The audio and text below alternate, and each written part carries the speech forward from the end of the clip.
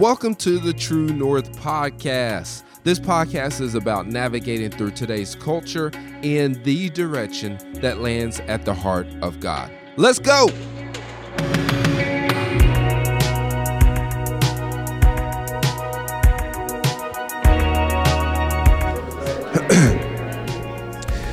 Hallelujah. So if you didn't know about me, a few people know as you've gotten to know me some, but even though I am a musician, I do not like musicals.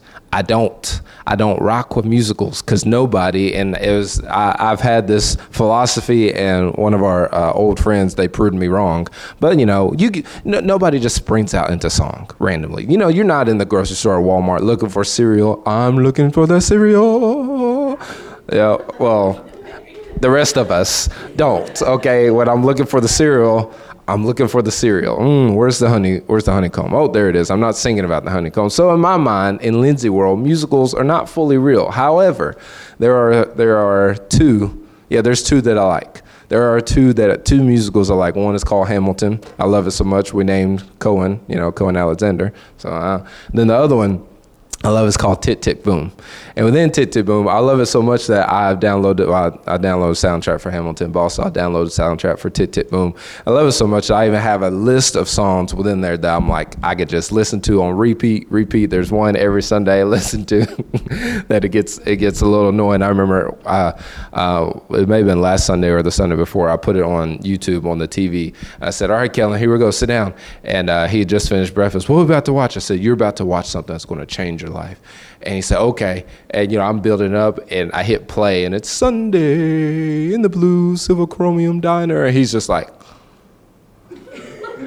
the whole time I'm just like, I'm working to it, cleaning up their breakfast and all that stuff, and he's just like, when it was over, he's like, finally. And I'm like, son, you don't know how to appreciate good music. But within this play, there's one song, within this musical, there's one song, I can't even think, the name escapes me, but anyways, it's sad because it's my third favorite one on there. But there's this line within there where the artist says, hey, what a way to spend the day. Michael's song, I think that's what it's called. Hey, what a way to spend the day. And I love this song because it's actually kind of sad, but there's a glimmer of hope within it. But the person that wrote it, his friend had been given a terminal diagnosis for a terminal illness that he had. So within the song, he begins to describe their first encounter and how they met. And when they met, like it wasn't ideal. All these different things are going wrong, and like they're missing lines and all these different things. And it's nothing to be proud of.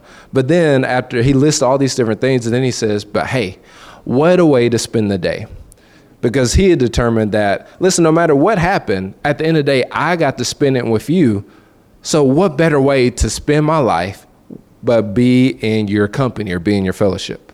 And as believers, if you don't know where I'm going with this, I'm about to rein it in. As believers, we get the opportunity to be in fellowship with the Father, Son, and Spirit. We've talked about that for months now, how we are in this perichoresis fellowship. We're in the circle dance with the Father, Son, and Spirit. And he put us back in union through Jesus. We are in union with God. Somebody say, I'm in union with God. I'm one with him. So because we're one with him, what a beautiful opportunity. When I was praying and thinking about what to talk about this morning, all of a sudden that just bursted out of me. But oh, what a way to spend our days. Oh, what a way to spend our days. Oh, what a way. Somebody say, oh, what a way to spend our days. All right, you ready to get into it? So, right now, everywhere you look, there are more and more reasons to believe. There are more and more reasons to put your trust in. There's more and more reasons to place your confidence in Jesus. There's more and more reasons to tighten that grip, tighten that firm persuasion in the Father, Son, and Spirit. What I mean by that is you look around the world and you see more and more reasons to believe in Jesus versus to believe in the culture. Amen? In Acts chapter 16, We're going to start in verse 22. Let me explain what's going on and give you some context, just because I didn't want to read the full 16 through 30, 16 through 34. I didn't want to read all of it just for time's sake, but just to kind of give you a synopsis before we go into verse 22. What's going on is Paul and Silas, they are landed in this town, and they're walking around, and they're about to do ministry for the Lord. And all of a sudden, the scripture says that they were bombarded with this one girl who was possessed by a spirit, possessed by a demonic spirit. And she would go around frustrated. And I love this translation. The Passion Translation said that she frustrated Paul. I'm like, there we go. About time, because, we make it seem like we're so holy sometimes that we can't be frustrated. But I don't know about you. I get frustrated. When it's 12 o'clock and we ain't ate, I'm like, hey, let's move this thing along. The other part of my mind when we're preaching, it's close to 12. I'm like, all right, Holy Spirit, you do what you need to do. Look, come on, son, come on. This vessel right here needs replenishment. Okay, so if anybody else gets like this, thank you. All right, we understand. But the scripture literally says that she was frustrating Paul and Silas. Literally, she would go around. She would mock. She was sent to divide. Literally, the scripture says that she was the spirit that she was possessed with was a spirit of divination. She was meant to divide them. She would do public spectacles, trying to get people to notice them and get their attention off of what Paul and Silas were saying. But also this girl, what happened was, I love the scripture because it finally said when Paul had enough. One day it said when Paul had enough, he turned around and he cast the spirit out of her. And instantly she was freed. Now, this is great. This is the part of the story where we all be like, whoa, but no, the story doesn't end there because this girl, she was actually a slave. And her masters used this demonic spirit that had bound her up. They would use it to get her to prophesy about the future, the false future. And then they would make money off of it. Well, she's been freed from the spirit. Instead of the masters being like, you are no longer bound, no more chains, no more, you are free, freedomless. Instead of them saying freedom looks good on you, they're like, oh man, we ain't gonna make no money. We can't make no money anymore. How did this happen? So they trace it down to Paul and Silas, and then they take Paul and Silas before the council because they are upset that these men had taken their opportunity to make money on the side. So in verse 22, it says this, a great crowd gathered and all the people joined in to come against them. The Roman officials ordered that Paul and Silas be stripped of their garments and beaten with rods on their bare backs. Verse 23, after they were severely beaten, they were thrown into prison and the jailer was commanded to guard them securely. So the jailer placed them in the innermost cell of the prison and had their feet bound and chained. Paul and Silas, undaunted, prayed in the middle of the night and sang songs of praise to God while all the other prisoners listened to their worship. Suddenly, a great earthquake shook the foundations of the prison. All at once, every prison door flung open and the chains of all the prisoners came loose. Startled, the jailer awoke and saw every cell door standing open. Assuming that all the prisoners had escaped, he drew his sword and was about to kill himself. Watch verse 28. When Paul shouted in the darkness, "Stop, don't hurt yourself. We're all still here." The jailer called for a light. When he saw that they were still in their cells, he rushed in and fell trembling at their feet. Then he led Paul and Silas outside and asked, "What must I do to be saved?" They answered, "Believe in the Lord Jesus and you will be saved, you and all of your family." Then they prophesied the word of the Lord over him and all his family. Watch this, 33 and 34. Even though the hour was late, he washed their wounds. The one that beat him ended up washing them. Let that marinate. Then he and all his family were baptized. He took Paul and Silas into his home and set them at his table and fed them. Watch this. The jailer and all his family were filled with joy in their newfound faith in God. So I love this because honestly, what's happened is Paul and Silas, we've heard the story before, but Paul and Silas, they are imprisoned. And I love it because one verse that we read, it may be in verse 26, don't quote me on it, but literally it said that as they were sitting in the middle of jail, they began to sing songs and praises to God. Let's be honest. If you in jail, like if I'm in jail, last thing I'm going to be like, Jireh, you are enough. And I'm keeping it 100. 100 with you. I ain't singing John, I'm singing Mama. Oh, Mama. Kelsey. You know, well, you think about it. When we get trapped somewhere when we're stuck in the car don't start, you know, you ain't in the car singing Jireh, or you ain't singing I'm free to love you, or, you know, you're not singing, you know, all I want to do is love you.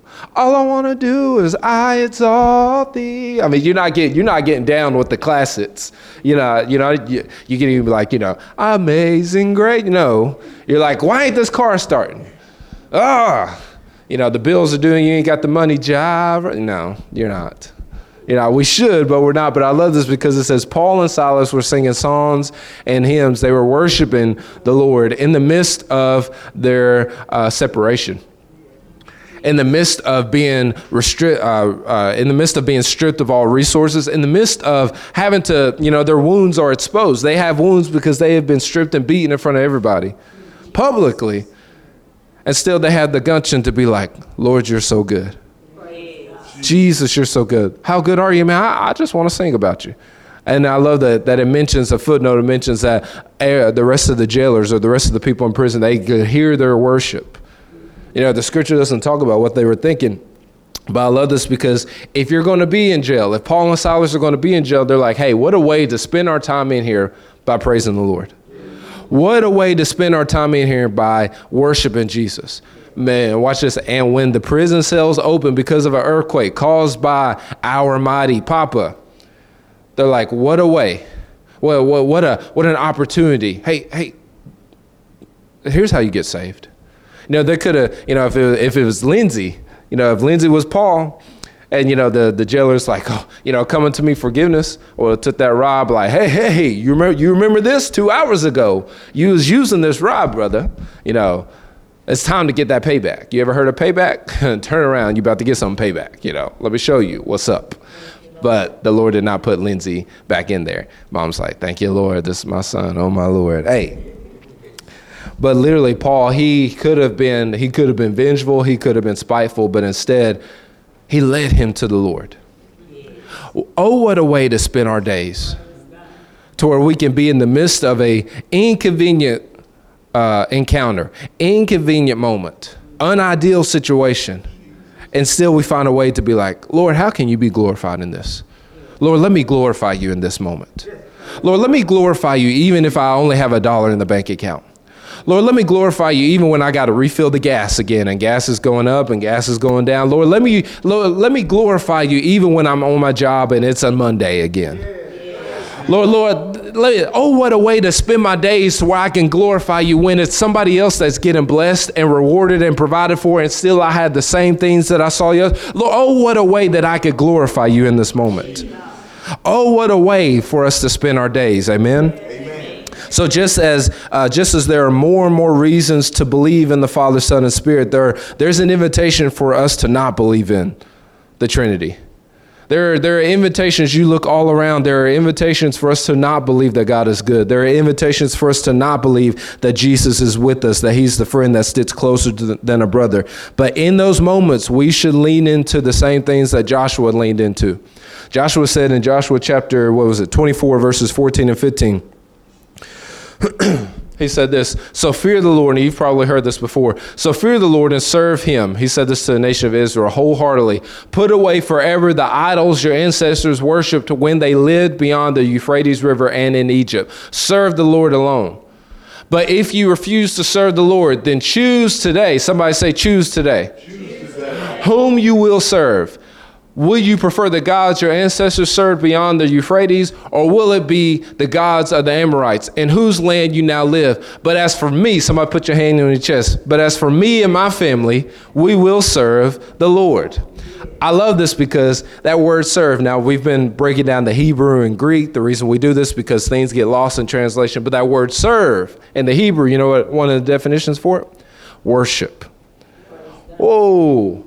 You know, last year when we did that series on worship, we unpacked on how worship was meant to be face to face. Your face pressed against the face of God. So, worship isn't just a song that we sing. It's not just a portion of the service. No, worship is when we are face to face with God and we can see him for who he truly is. And when we see him, we get to see us, who we were always created to be. So watch this, when Joshua when he was saying, as for me and my house, we are going to worship the Lord. He was saying, as for me and my family, we're going to have a face-to-face relationship with the Father, Son, and Spirit. As for me and you can do whatever you want to do. But as for me and my household, and I remember growing up as a kid, I used to get so proud whenever I would hear Dad preach that scripture. I'd be like, yeah, me and my house, we will serve the Lord. And I could just remember me in my little blue suit just, I just felt the inner, like the grown version of Lindsey within little Lindsey just, yeah, we will serve the Lord. Me and my household, I would slap my chest back then. We will serve the Lord. Many years later, still slap my chest. We will serve the Lord. You ain't got to slap your chest, but maybe you need to have that determination that no matter what it looks like out these double doors, no matter what the bank account looks like, no matter what reports come across the news, and they're coming across on every hour on the top of the hour, no matter what it looks like, no matter who talks to you or no matter who ignores you, no matter who comes in your life or no matter who goes, you will have that face-to-face relationship with the Father. Face-to-face relationship. For those that have best friends, you're not best friends with somebody if you can't talk to them face-to-face. It doesn't do you any good. For those that are married, it doesn't do you any good to turn your back around and then talk to your spouse. That's right. It doesn't profit anybody. In fact, it'll start some stuff. If you're looking for trouble, try that. All right. You're looking for trouble, try that. But when you turn around and face-to-face, the relationship changes. The conversation changes. The moment changes. The vibe, it changes. When we have that face-to-face relationship with the Father, Son, and Spirit, oh, man. And I love this because he said, as for me and my household, we will have that face-to-face relationship with the Father. And I love this because it made me think of one of my favorite movies, and it came on last week, and one of the days I got off early, it was on. I was like, oh, God, you're so good, Papa. And, if you want to watch it, you can. If not, it's not for the faint of heart. I'll say that. It's not for the faint of heart. But one of my favorite movies is called Dark Tower, and it's based off a book. I never read the book. I'm one of those, I'm bad about movies can be based off a book, and I'm like, well, let's just watch the movie, it's quicker, but hey, but there's been a few where I'm like, oh, the book is so much better. But this, I've had people say, well, Lindsey, you should read the book. I'm like, should I? The quicker version, because Papa is like, I'm creating Lindsey. He has a short attention span. He don't have a whole lot of attention span to read a 30-chapter book when he could just watch a, hour 45, 2-hour movie. And I'm like, okay, God, I see you. Thank you. You drove that car down my lane, so I'm gonna get in it and we're gonna watch the movie. So I love this because there's obviously in every movie there's a bad guy and there's a good guy. And in this movie, the bad guy, he's trying to conquer the world like any other, action type of movie. And the group that is keeping him from conquering the world is a group of gunslingers, Western gunslingers. And literally they have this creed, and I love it because you're going to hear why I love it. But in this creed, they literally say, right before they do anything, it's something that they have to quote, it's something that they learn, it's something that they get into their heart. And I remember preaching this when we was in youth ministry. I was preaching, all the kids would be like, what? And then we would mail it home, and they were like, oh, okay. It took a minute, Pastor Lindsey, but we see what you're saying. I'm like, okay, so just stay with me. But I love it because literally the gunslinger's creed says, I do not aim with my hand. He who aims with his hand has forgotten the face of his Father. I aim with my eye. I do not shoot with my hand. He who shoots with his hand has forgotten the face of his Father. I do not kill with my gun. He who kills with his gun has forgotten the face of his Father. The most important takeaway, is the repetitive line within that creed is, forgotten the face of his Father. Why? Because the face of the Father, it sets purpose, and it sets identity, and it sets instruction, and it sets mission. See, when they can see the face of their Father, they know, okay, this is what I'm supposed to be doing. Everything opposite of that's not me. I was created to look like this right here. And in order to see that, you have to have that face-to-face relationship. I love it because the Father establishes identity and purpose. And I wrote this down, and to go rogue and be led by your emotions and selfish desires is contradictory to your original God-given identity. That's a bar. I'm going to run that back.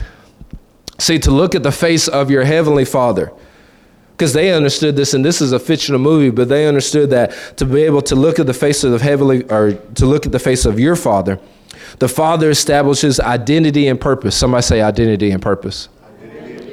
The Father establishes identity and purpose. Therefore, when you and I go rogue by being led by our emotions, by being led by situations, by being led by circumstances, by being led by the opinions of people, by being led by our finances, by being led by hunger, by being led by caffeine, by being led by anything and everything that is the opposite of the face of our Father. Watch this. It's to go contradictory against our God-given purpose. Our intended purpose. What God put you in Lexington, Tennessee, put you in the home that he put you in the job that he... To go against all that is being led by your emotions. Being led by your emotions. And literally this group of people, they said if we're led by our emotions, we have forgotten the face of our Father. Literally they're saying if we're being led by our emotions, we are taking everything that we were created for and we are throwing it away and doing our own thing. Doing our own thing. So when Joshua was saying he and his family will worship the Lord, he was saying me and my family will choose to press our face upon the one in whom we came from in the very beginning. And with that, I choose to see him and allow him to be the filter which I live my life. When Joshua was saying, as me and my household, we will serve the Lord, me and my household, we will worship the one whence I came from. We will look at the one from when I came from, and we will allow what we see to be the way we live our life. You know what that sounds like? That sounds like Acts chapter 17, verse 28. In him we live, we move, we have our existence. In him, I've been saying that for I don't even know how long. If you ain't got it memorized, you might want to memorize it. Not just so you can quote it next week, but so you can quote it in the moments of tribulation. Oh, no, I'm not shaking because I live, I move, I have my being in him. Paul put it there, or Luke put it there for a purpose. But oh, what a way to spend our days. Oh, what a way to spend our days. Oh, what a way for you to spend your days alive by believing in the Lord. By having a firm persuasion. We said in the Greek, faith means firm persuasion. I like to think of it as a handshake. You grab somebody's hand and you shake it firmly. I remember as a kid when I was taught to shake somebody's hand, they said, never shake it with you. So I remember I would practice. I never told Kelsey this, but I would grab the arm we had in our double wide. There's mom had this like little flower chair and flower couch and and on the chair, I would grab the arm of it. When I would practice handshaking, I would grab it like, and if I could see my indentions in the little fabric, I'm like, oh yeah, all right, I got it. And that would always be my goal for whenever I shake somebody's hand. Never worked, As far as I know, I didn't break anybody's hand. Probably could have, but, God restrained me. I was good like that. But that would be, so when I think of faith, I think of that firm persuasion, that firm grip. And according to the Bible, we are supposed to have that firm persuasion in God. That firm grip to believe that he is good no matter what. Amen? Oh, what a way to spend our days. Looking at the face of our Heavenly Father by looking at Jesus. Oh, what a way for you to spend your days alive. Looking at the face of Father by looking at Jesus. And then watch us taking what we see and parenting and loving and working and pumping gas and grocery shopping and driving and dreaming and sleeping, doing all those things based off of what we see the Father, Son, and Spirit do. Because see, when you look at the face of the Father, you get, oh, this is who I'm meant to be all along. When you're looking at the face of Jesus, you're in the presence of him. Oh man, that peace. This is where I'm meant to live. Not in this state of chaos and worryation and anxiety. No. This is where I'm meant to live. This is where I'm meant to reside. This is how I'm meant to hold my head up. I'm not meant to hold my head down. I'm meant to be somebody. I was created to be somebody. I wasn't created. God wasn't just like, oh, got a little extra and he made you. No. He was intentional when he created you. He was intentional. You are the product of intentionality. You are the product of intentionality. I don't care what the life has looked like up until this point.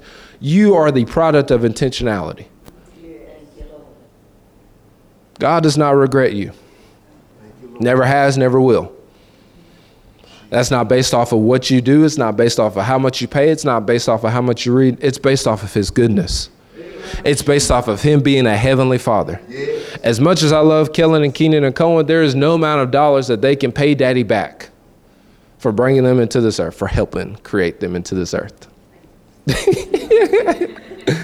There's no amount.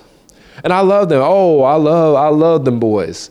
Got home yesterday, Daddy, and all three of them come at me. Or no, it was Friday when I came by Montessori. Got off work, all three of them come at me. But they don't have to. They don't have to do that in order for their daddy to love them.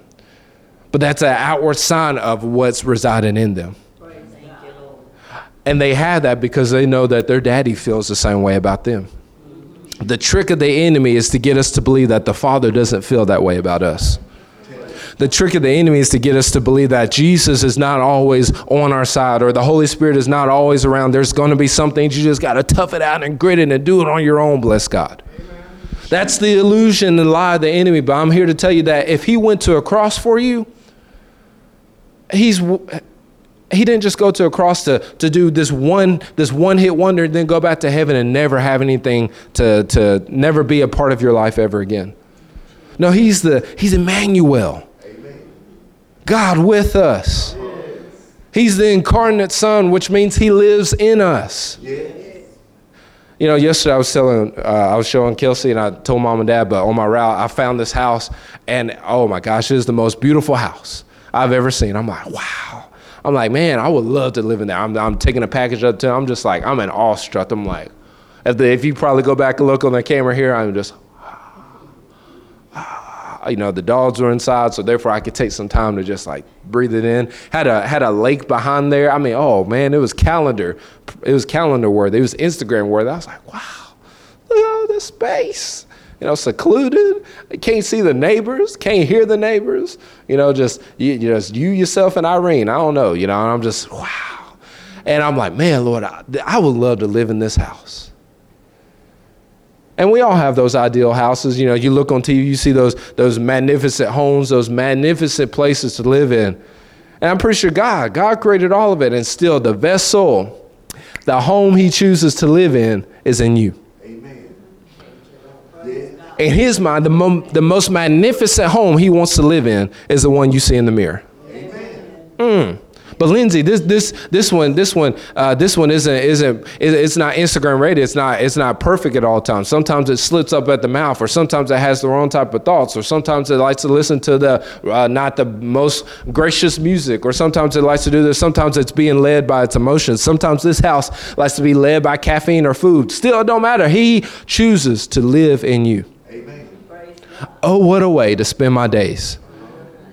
Oh, what a way to have this vessel inhabited by the Holy Spirit. To have this vessel inhabited by the Father, Son, and Spirit. Oh, what a way for you to spend your days. I promise this is probably a light message and we'll be done very soon, but if you don't get that, what a way to spend your days. Because if you're like me, there's one day this week I'm driving, working, I'm like, Lord. All right, Lord, so what's new? Lord, what's new? Show me what's new. Show me the Father. Lord, what do you got for me, God? Eventually my prayers went to, Lord, what you got for me? I'm like, Lord, what you got for me? Because all the windows down, it's just me and the cows, me and the guard roosters. Can't nobody else hear me. So I'm just like, God, what you got for me today? Lord, what you want to tell me? Now I'm making a song out of it. I'm singing praises and melodies based off of my prayers. I'm like, Lord, what you want to tell me? I mean, I got a good beat to it. Got the drones being kicked off by the tires, and the gravel is playing the snare. Lord, what you want to tell me? God, what you want to tell me? Tell me something good. And I'm like, I'm into it. I'm killing it. Me and the backup choir, which is the packages, we're just singing along, all these different things.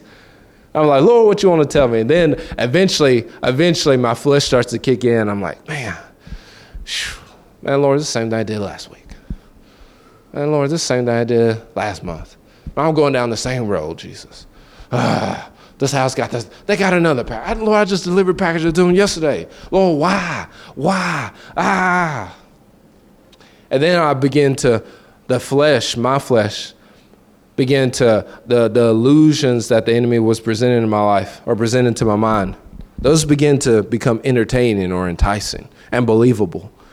And I'm like, Lord, man, I don't want to do this for the rest of my life, Lord. What?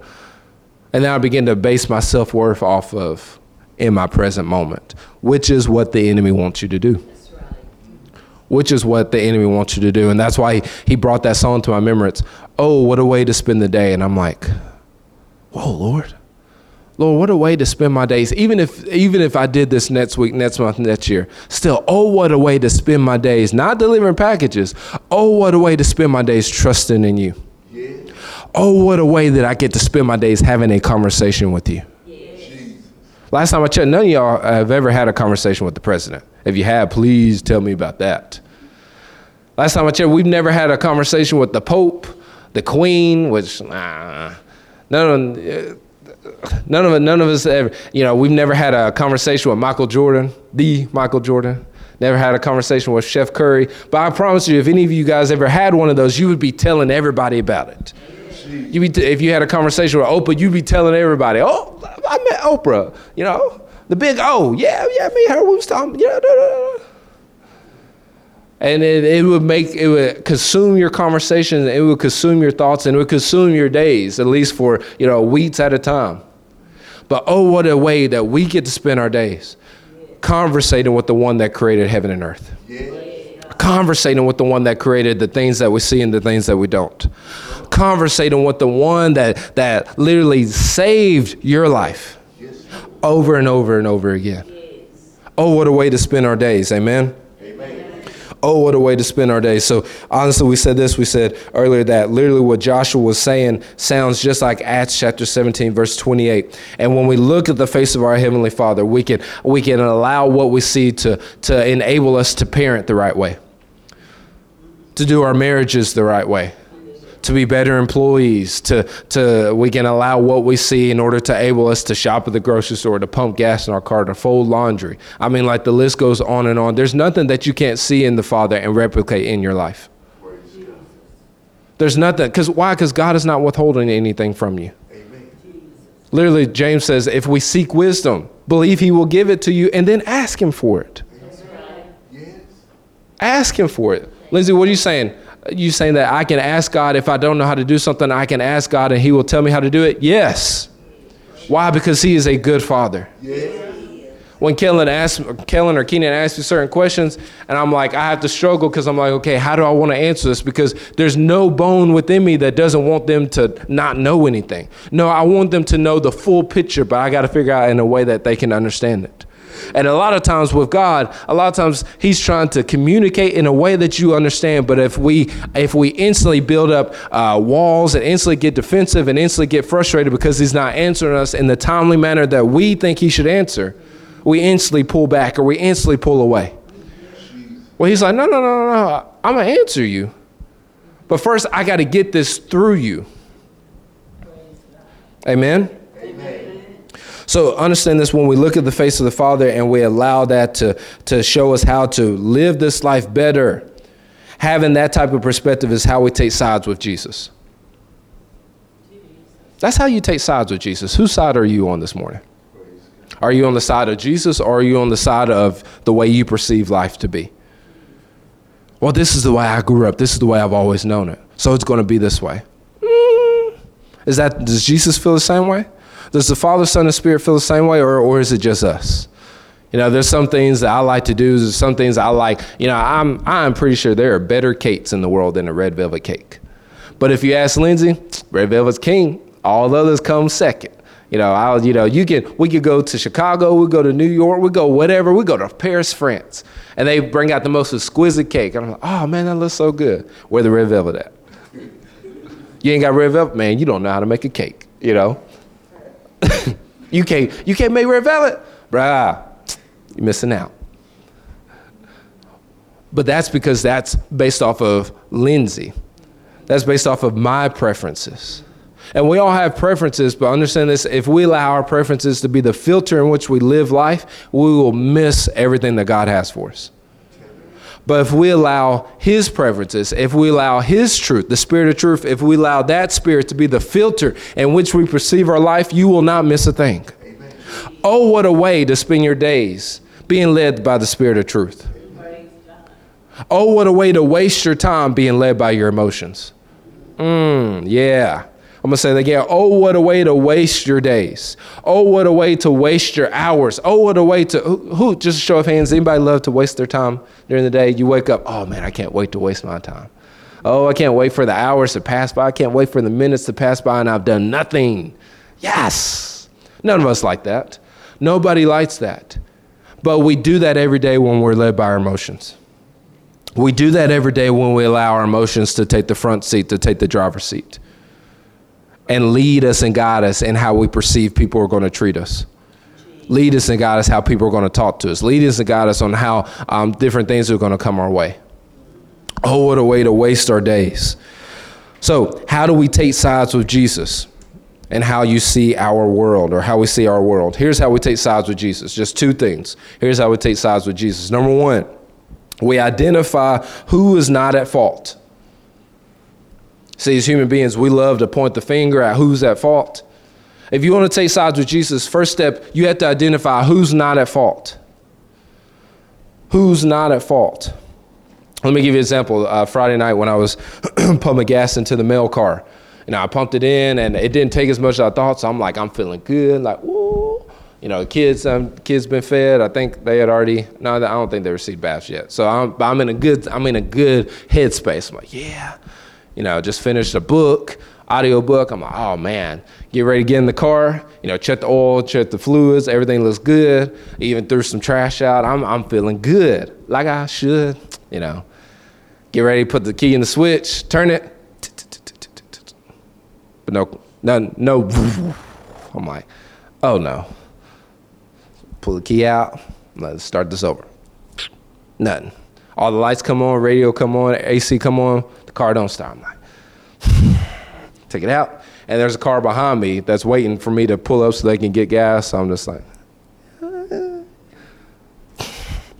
then so I'm using my willpower. Then I'm like, come on, car. I'm leaning over like, you gotta turn this way. Over and over.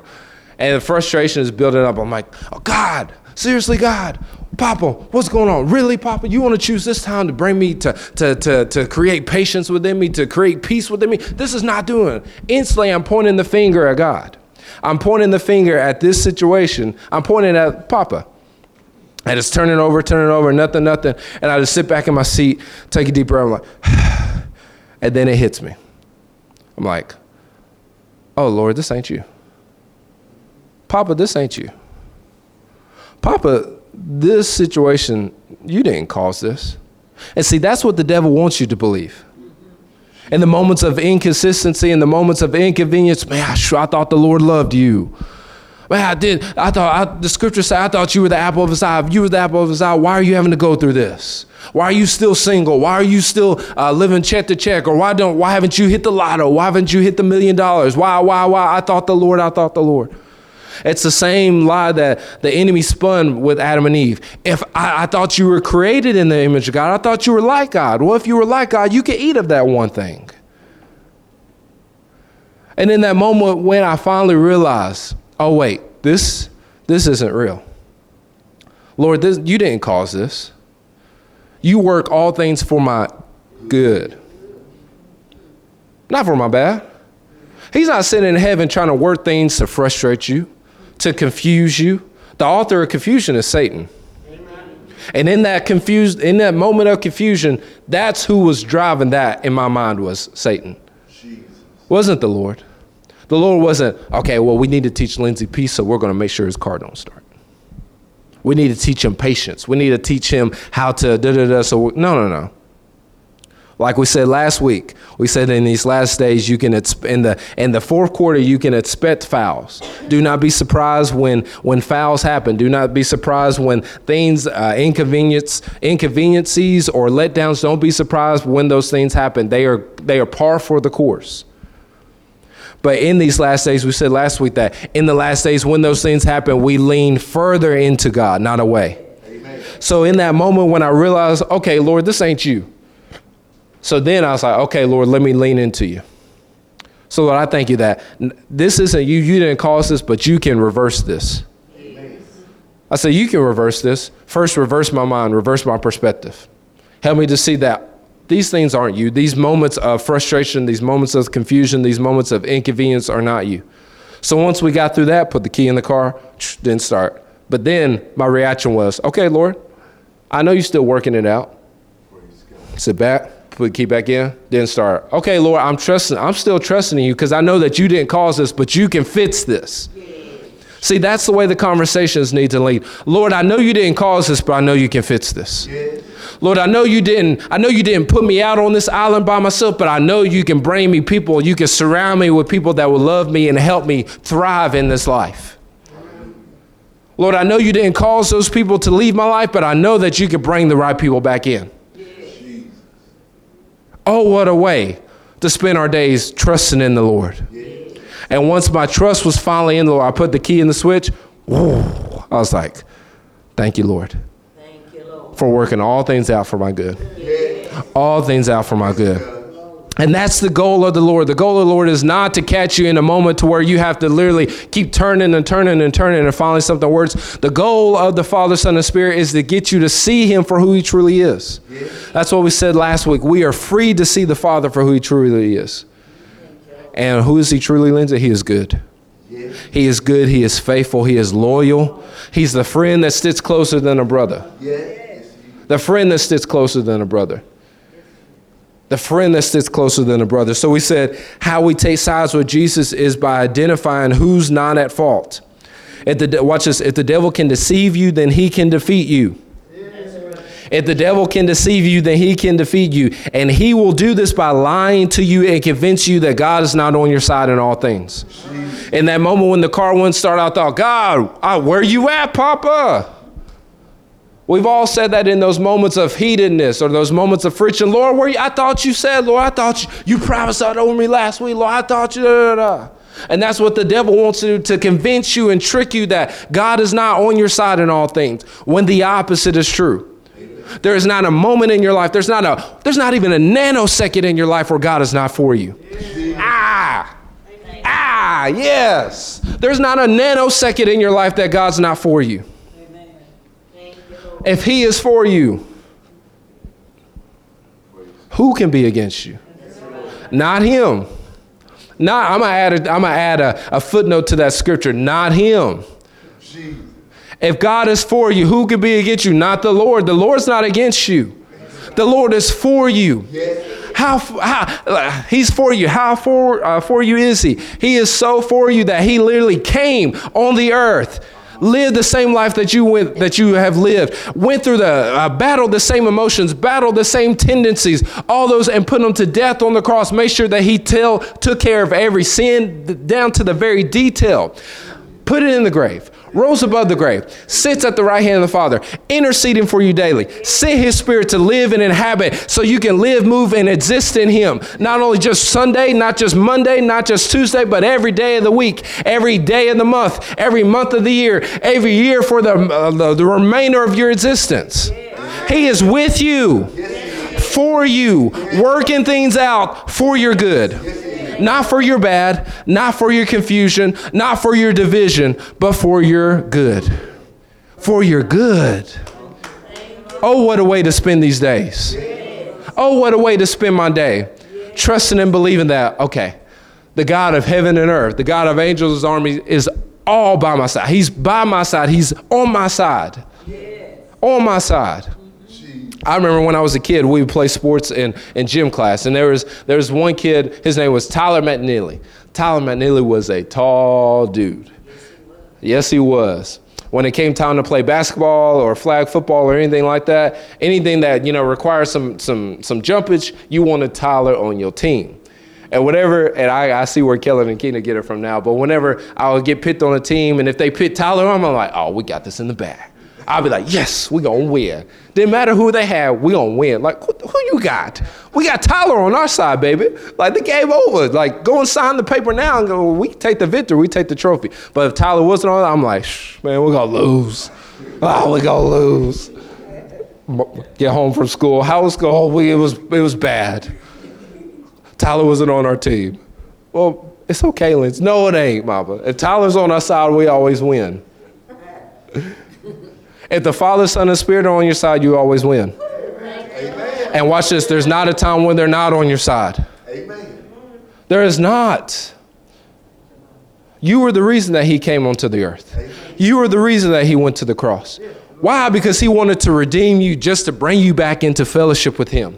Why? Because he's that good father mentioned in Luke 15 that could run to the edge of the road and wrap his arms around the son to shield him and let everybody know, hey, we're not going to follow the law. We're not going to stone him. We are going to bring him back and embrace him and love him. He is the father that can put on his robe on you, give you the seal of sonship or daughtership. He is the father that can celebrate you, give you the fattest calf, throw you the greatest party, sing your name in the songs that he sings daily. Why? Because he is that good father.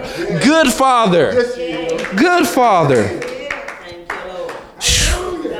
We said it last week and I posted this, but the voice of religion sounds like the older brother in that story.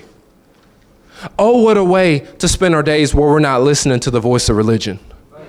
Where we're not saying, okay, well, I didn't do this today, so therefore I shouldn't be expecting God to move in my life.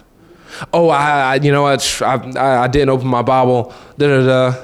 I didn't pay in the offer. I forgot to pay my tithe, or I forgot to, that was a missed opportunity. I didn't witness to somebody, so I shouldn't spend. No.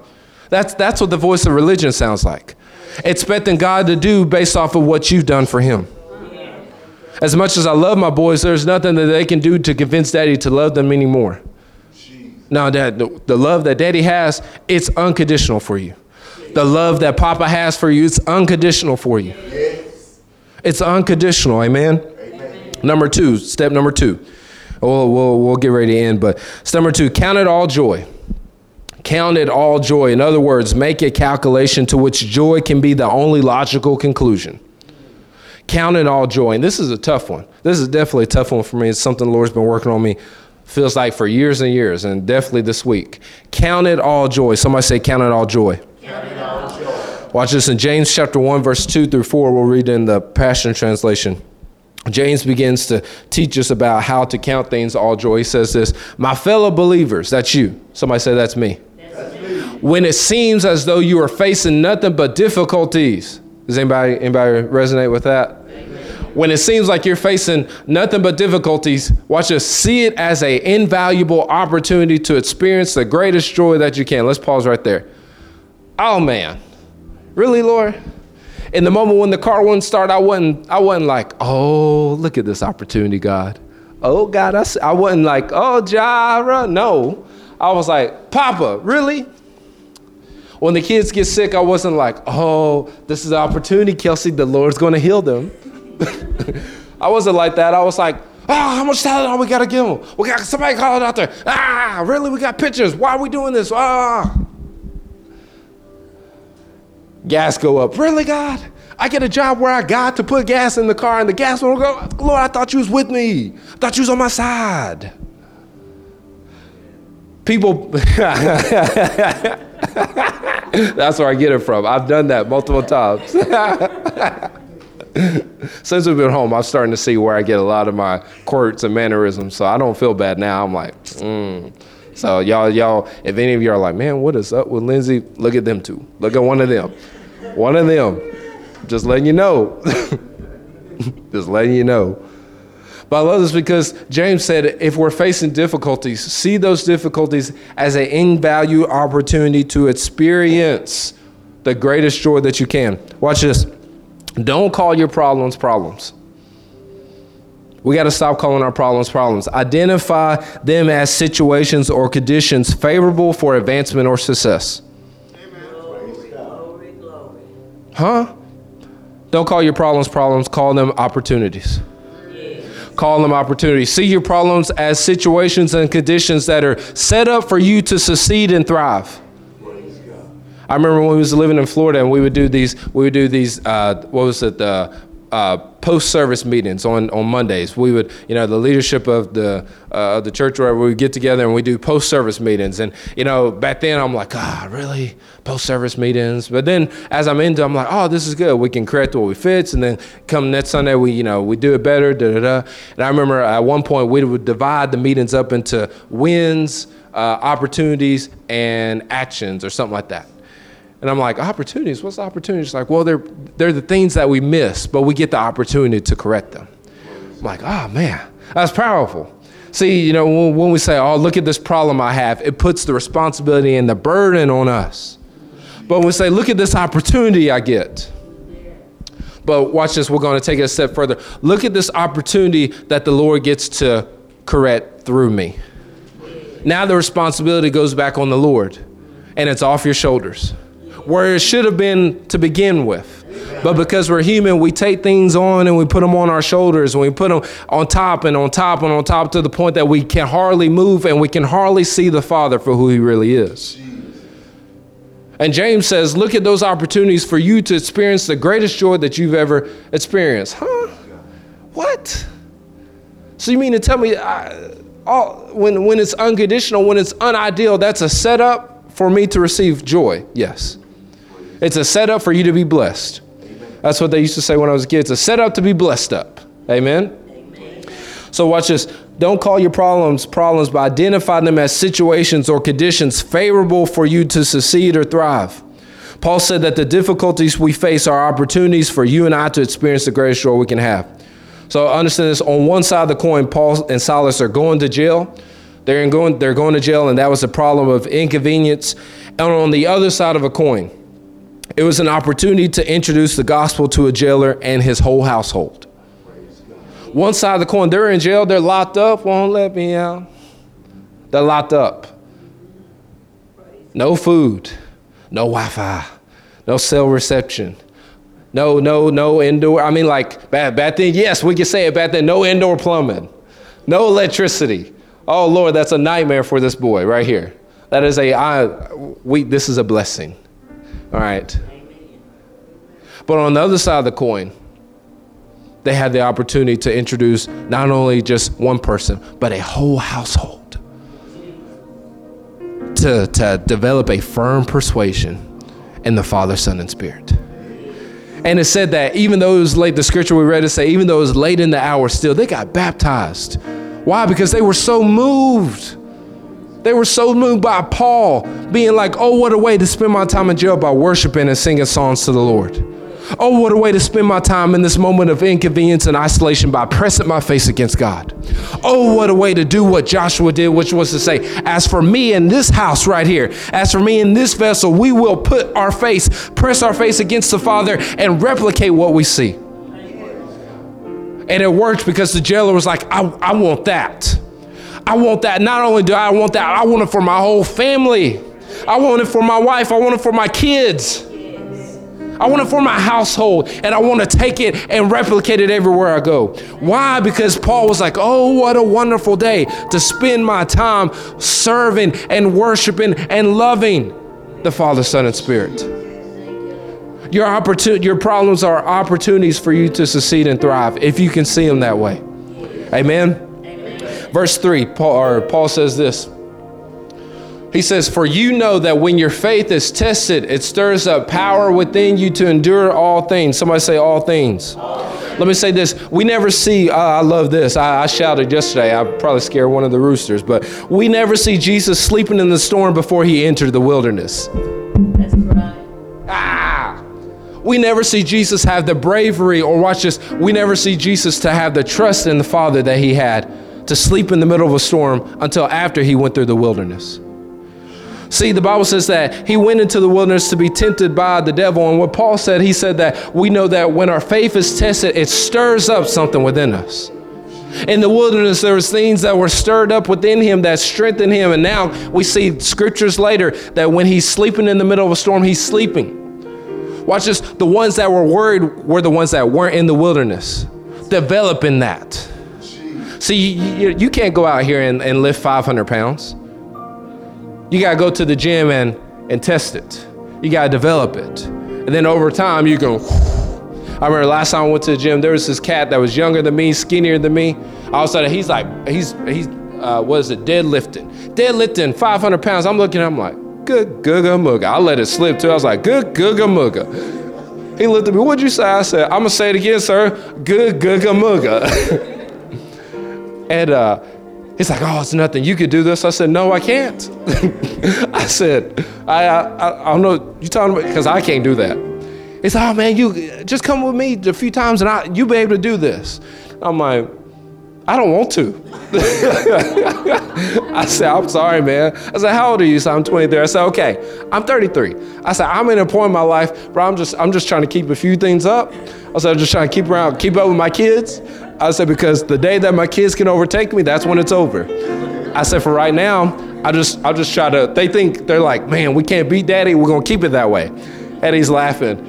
And I said, but man, that's impressive that you can do that. He said, man, just took time, but over time, he said, I didn't start with this, but over time, I got to this. I got to this. You may not be able to sleep through the midst of your storms right now, but over time, as you fortify that shield wall, you thought we was done with it. As you fortify that shield wall, as you stir yourselves up in the spirit, when the storms come, everybody on the boat can be frantic. Everybody on the boat can be anxious, but you can be the one that is resting in it. Resting not because you're ignoring the storm. Oh, if we don't say it, it's, we don't acknowledge it, they're known. Because you have trust and you have confidence that your God is on your side. He is not going to let anything bad happen to you that will destroy you. It wasn't until after the wilderness that Jesus had the wherewithal to he can trust the Father. The storm is going on, and I'm pretty sure if he's sleeping, the waves will rock him, but he's just, oh, my Father's got this. And the only reason that he spoke to the storm because everybody else, he's like, okay, peace be still. Jesus. Thank you, Lord. But he was the only one on the boat that was good with the storm, which lets us know that he could have sailed on the boat through the storm to still get to the other side.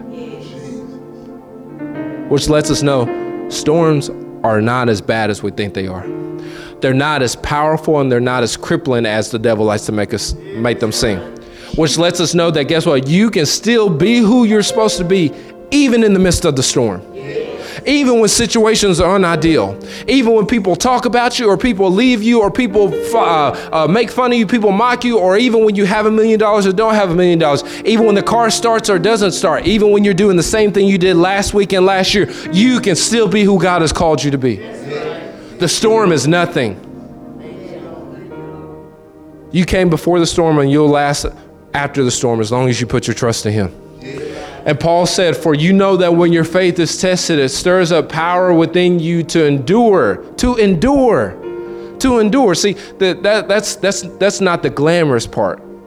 He didn't say power so you can conquer. Oh, we really be shouting. If you got that power, you can conquer. No, he said you got the power to endure. That means you got to go through it. You got to go through it. But the answer is within the statement. You will go through it. It's not gonna be the end of you. You're not gonna go to it and end there. No, you're gonna go through it. One of the greatest pieces of advice we've ever received, it was years ago, we had something happen and it was causing a family to lose trust in us and and I asked our pastor, I'm like, man, what do we do? And I'm expecting this great deep word. You know what he said to me? He said, you got to outlive it. I'm like, what?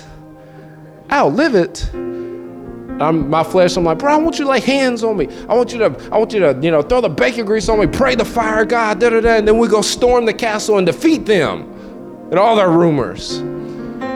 He's like, no, Lindsey, you got to outlive it. And I was like, outlive it. And this is one of the reasons I love him. He said, because if you are right, the truth will surface. Amen. He said the truth will always surface. And if you just keep doing the last thing the Lord told you to do, you'll look up months from now, years from now, you'll look up and guess what? People will see, oh, that was the truth all along. So everything else was a lie. And fast forward years now, I look and I'm like, oh, I forgot all that happened. The true surface. The true surface. Endure all things. Endure all things. Until he comes back for you, endure all things. Gas keeps going up, endure it. The power is in you to endure it. Verse 4. Please. I will say this, when the storms come in your life, your posture should be, look at this opportunity I have to trust in Jesus. Verse 4, and then as your endurance grows even stronger, it will release perfection. Somebody say perfection. Perfection into every part of your being until there is nothing missing and nothing lacking. Oh, I like that. Verse 3, we thought it was done there just for us to endure. No, because then after endurance grows even stronger, it will release perfection. You know what perfection is? It's perfection. There's nothing more after perfection. Lindsey, that's pretty given. Is it? Because we still keep seeking God. Lord, is there more? Lord, is there more? And he's like, I've given you the very tools that you need. You just got to stir it up. You just got to stir it up. I'm gonna go back to it just because I love it. But you buy a box of cake mix. You know, you get the edge, you get the milk, whatever. But everything in that box, that's what you need. That's what you need right there. And he's saying endurance grows even stronger. It will release perfection into every part of your being until there's nothing missing and nothing broken. We call that perfect shalom. Nothing missing, nothing broken. Nothing missing, nothing broken. The Mirror Bible says it this way. It says, just like a mother hen patiently broods over eggs, steadfastness provides you with a consistent environment. And so patience prevails and proves your perfection, how entirely whole you are without any shortfall. Basically, what this is saying is, if you can endure all things, you will see that there is never anything missing within you. You will see that you are already the beloved of God. You are the beloved of God. We said that last week and the week before. Beloved, what does that mean? That I'm loved the same way that God loves Jesus? That same love is extended to you. It's not a separate love. It's not a second tier or a third tier. No. The same way the Father loves the Son, he loves you as well. Endure all things. Endure all things. Oh, what a way to spend our days. Oh, what a way to spend our days. Amen. Oh, what a way to spend our days being loved by God. Oh, what a way to spend our days putting our trust in him. If you look at children, they know it best. But our oldest too, every night, Daddy, will you sit with us when it's time to go to bed? Why? Because they have this trust that if their father is in the room, they can rest and go off into sleep land, go off into dreamland. Oh, what a way to spend your days.